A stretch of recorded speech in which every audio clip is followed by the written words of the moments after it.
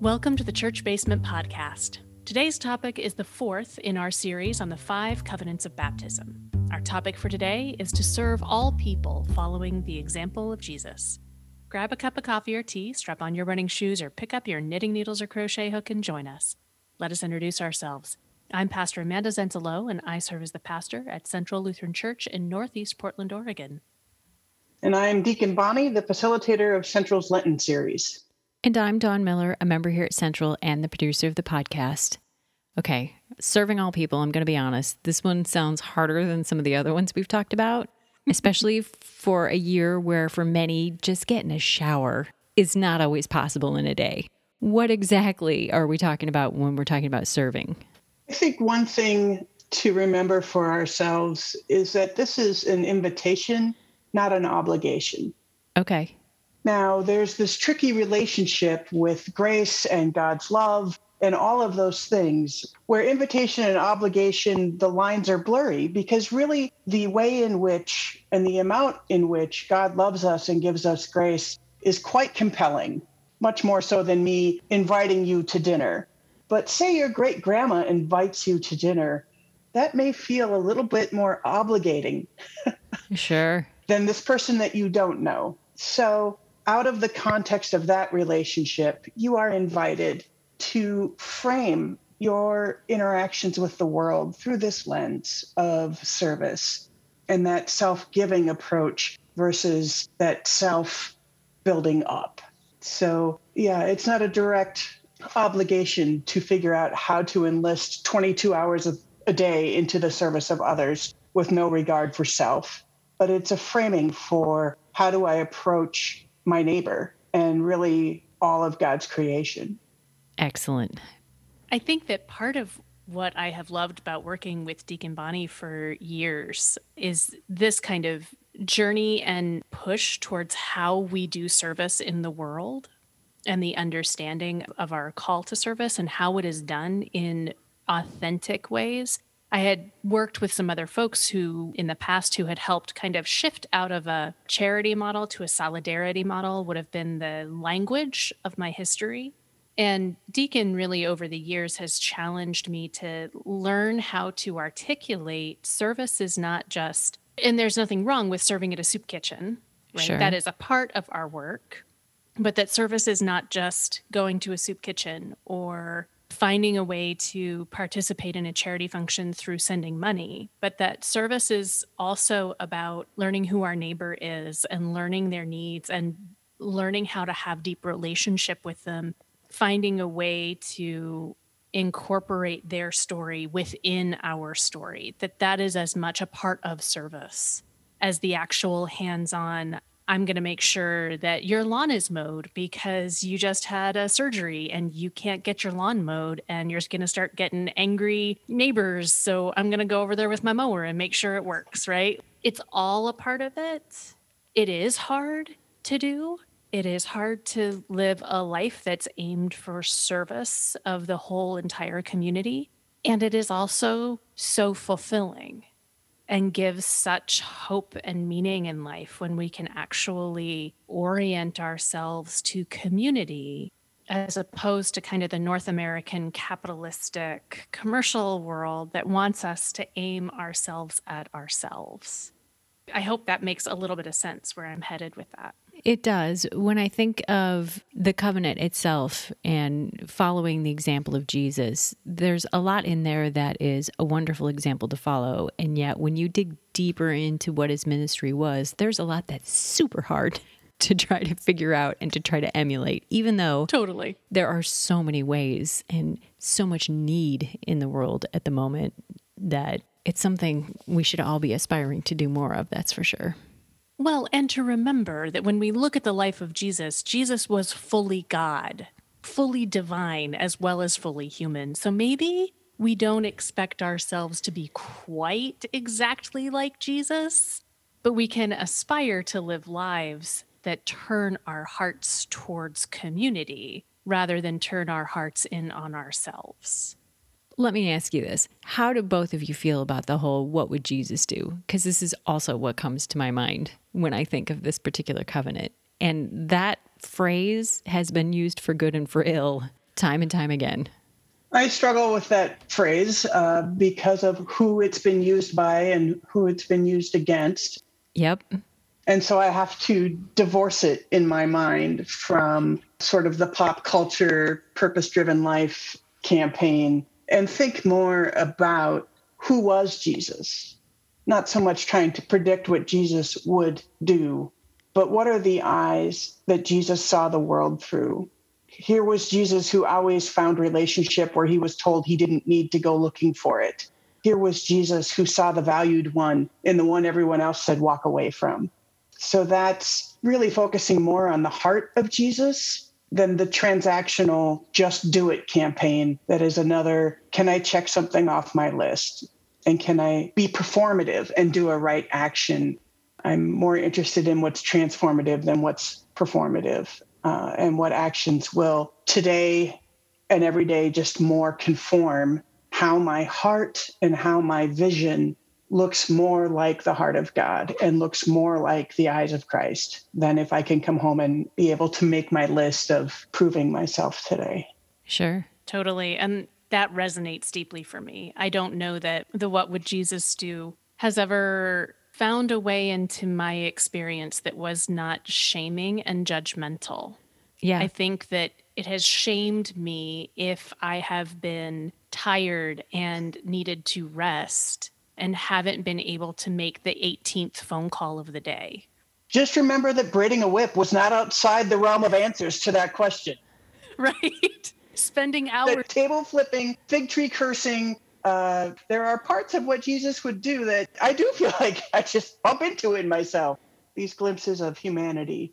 And I don't think that's what that scoldy phrase is pointing us to. Right. I think it has also historically ended up pointing us towards the specific interpretations of the actions of Jesus versus kind of that holistic life approach that Deacon Bonnie was talking about. There's a song that came into my mind as you were talking, Deacon Bonnie, about "Give Me Eyes for the Brokenhearted." And it's an incredible song. It's a contemporary Christian piece about just wishing to actually be able to see with the eyes of Christ. And maybe for me, it's a little bit more about that than what would Jesus do. I think that my heart tries to frame it more of how would Jesus see and how would Jesus love, and what does that compel me towards when I have capacity and ability. And I think that one of the pieces is people are super tired right now. People are exhausted here in COVID-19. For those who are listening years from now, we're just starting to get vaccinations really rolled out this month and starting to have more in our community who might be able to gather again, but we're still in lockdown, right? And so we're super, super tired of this. We're 1 year. This week marks our 1 year anniversary of closing down the facility and moving online for our congregation. And I think one of the things that we forget as part of serving people is also that Jesus rested. And Jesus would go away to a mountain and pray. And serving God's people is also about finding that balance of rest and care so that you can be open to hearing the stories and open to seeing with Jesus's eyes and able to have that open heart for whatever you are called then to be a part of, to change the world a little bit more into the kingdom of God. Yeah, we've talked many times about how super hard it is for this particular culture in this particular time to slow down and stop. Yeah. I'm guilty of it personally. Okay, Deacon Bonnie, I want to ask you about the video for this week. When you talked to Sarah, why did you pick her for this particular covenant?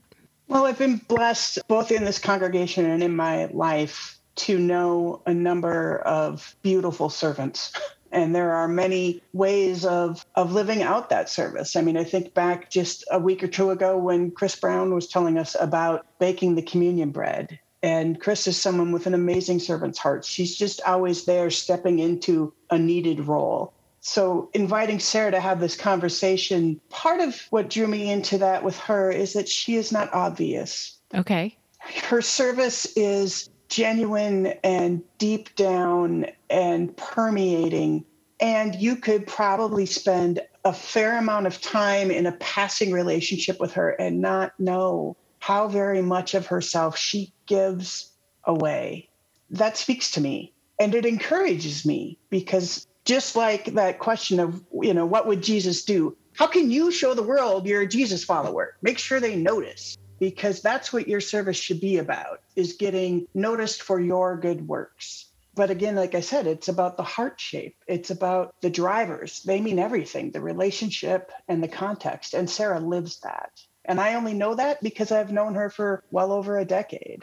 So to know that quiet service that she does out of genuinely caring for people and out of relationship, that's what I wanted to surface in our conversation. Was I knew she wasn't someone who was going to bring a list of the tasks that she had checked off in the last week or month or year and the list of accolades she has gotten. But she could tell me stories of people that she loved and how she loved them, and sometimes how hard it is to love them and how God showed her to love them anyway.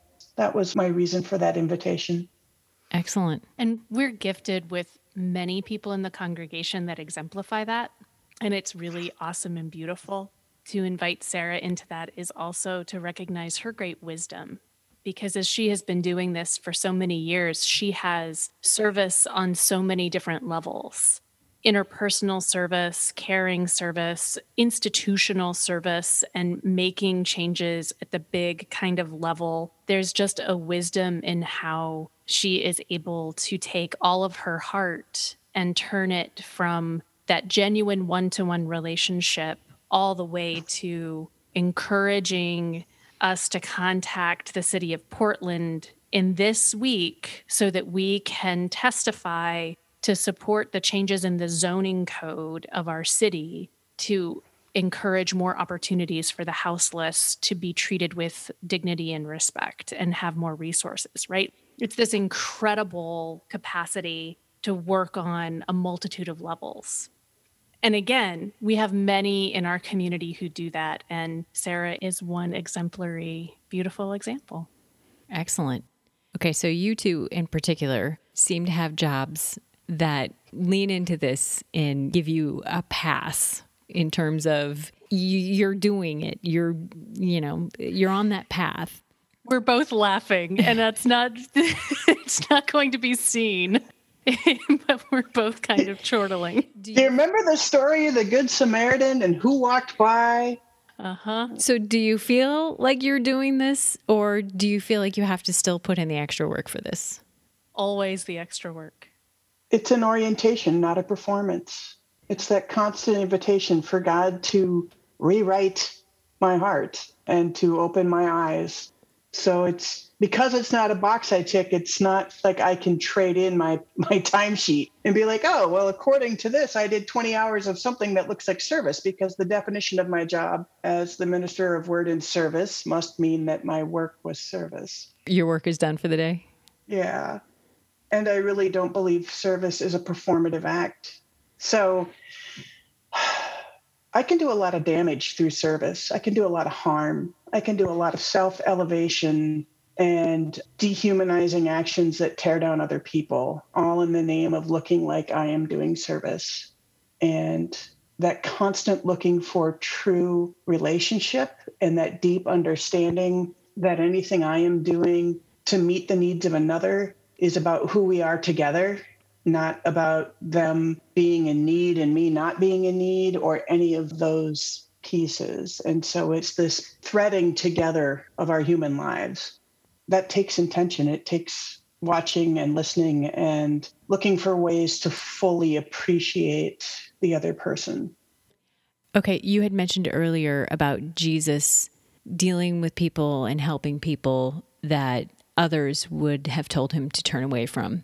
For those of us who have people that we have a hard time dealing with in this incredibly divisive time that we're living in, what do you say? How do you help those people who would particularly look at you and say, I don't want your help? If someone said they didn't want my help, I would need to not give them my help. Okay.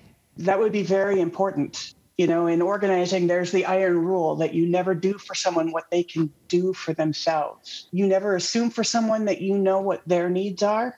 You wait for them to tell you. And then when they tell you what their needs are, you don't assume you have the answer. You wait for them to tell you.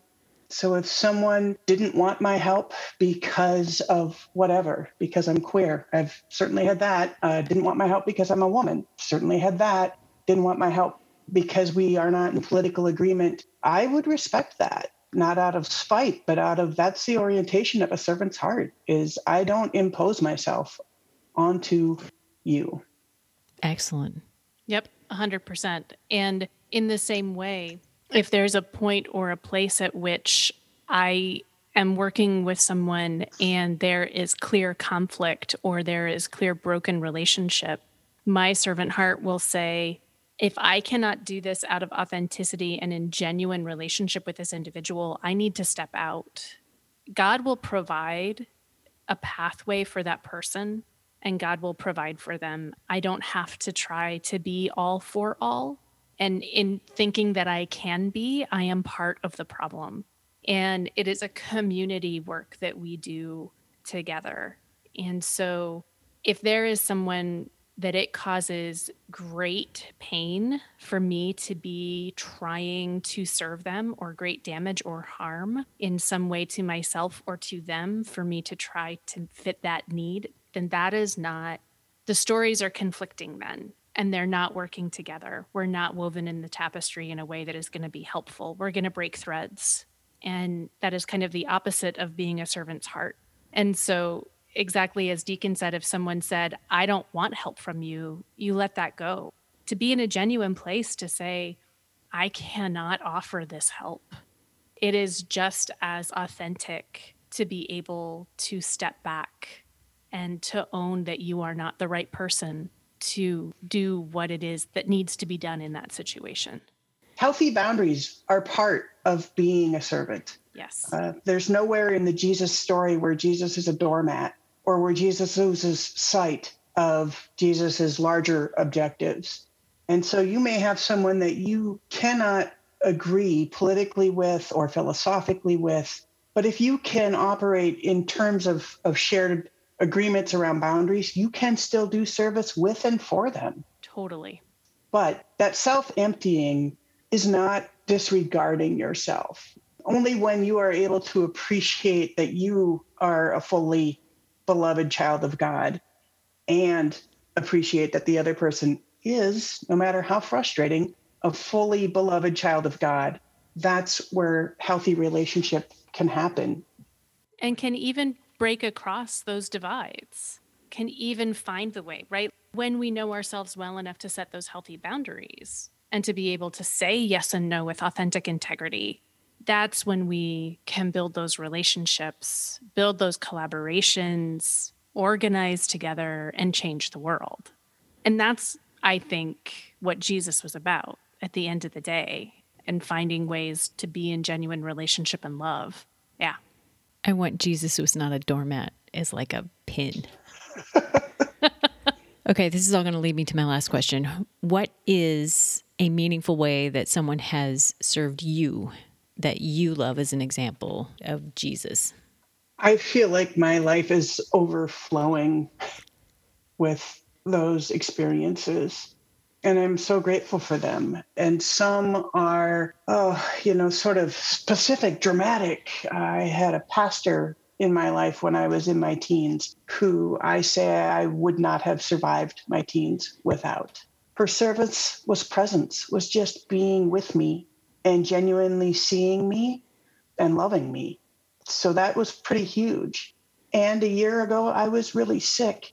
And there were CNAs who came in early in the morning after a night of fevered sweats who would wash my body and change my bedding with such amazing dignity and gentleness and kindness that I literally wept.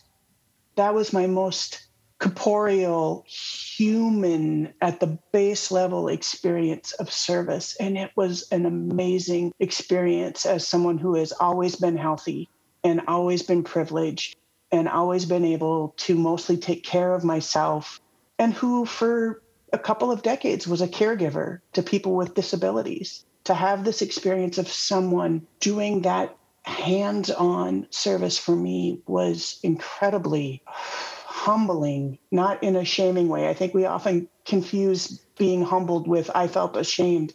No, I felt humbled like looking at Crater Lake. I felt dwarfed by the size of the universe and my small place in it. And yet I got to receive this piece of beauty. Amazing. That's hard to follow. There are these kinds of moments that Deacon is describing, these huge, big moments. And for me, oftentimes I get shaken from my eyes into the eyes of Jesus, because I oftentimes just am doing the things and continuing to get the work done. I can get caught in that, especially because I sometimes hyperfunction. And so I'm just getting the things done and doing the stuff. And then something will come along and it'll shake me. And oh, there's Jesus kind of a moment. And oftentimes, probably because of the way that I was raised and who my mother is, that comes in the form of food. So there have been a few moments, a few key times where things have been super challenging and I've just been doing the things that need to be done and taking care of everybody and getting the stuff and da da da da. And then someone will come by and drop off soup on my porch. And in that moment, I stop being Pastor Amanda or stepmother Amanda keeping a teenager alive, or spouse of Tristan helping to keep the household running. And I stop being the chaplain to a wide community of diverse and awesome people. And I'm just Amanda being given soup so that I'm reminded to eat and that I matter as a child of God. And that kind of a moment shakes me out and reminds me of Jesus' presence pretty powerfully. And they're not moments when I've asked for like food, but they're moments when people have just been like, hey, I'm swinging by and I'm bringing you this. And that, yeah, I can think of many of those moments in the last decade where that has happened, and that will reach me in really powerful ways that I can't even articulate a proper thanks for. Wonderful. Well, thank you, Pastor Amanda and Deacon Bonnie, for taking the time to help us learn a little more about how to serve all people. I look forward to sitting down with you next week on The Next Covenant. As do we, and thank you all for joining us and for listening along. It is a gift to be a part of these conversations. We encourage you to come and join us on Wednesday nights if you would like to have more conversation about these covenants. We gather at 7 p.m. Pacific time in order to have conversation and to sing some music. You are also encouraged and invited, if you wish, to come join us on Sunday mornings at 10:15, or to watch the live stream on Facebook, where you'll get to see those videos and hear more about these covenants in our lives in these days. Until we are back in your ears again, remember, God loves you, no matter what.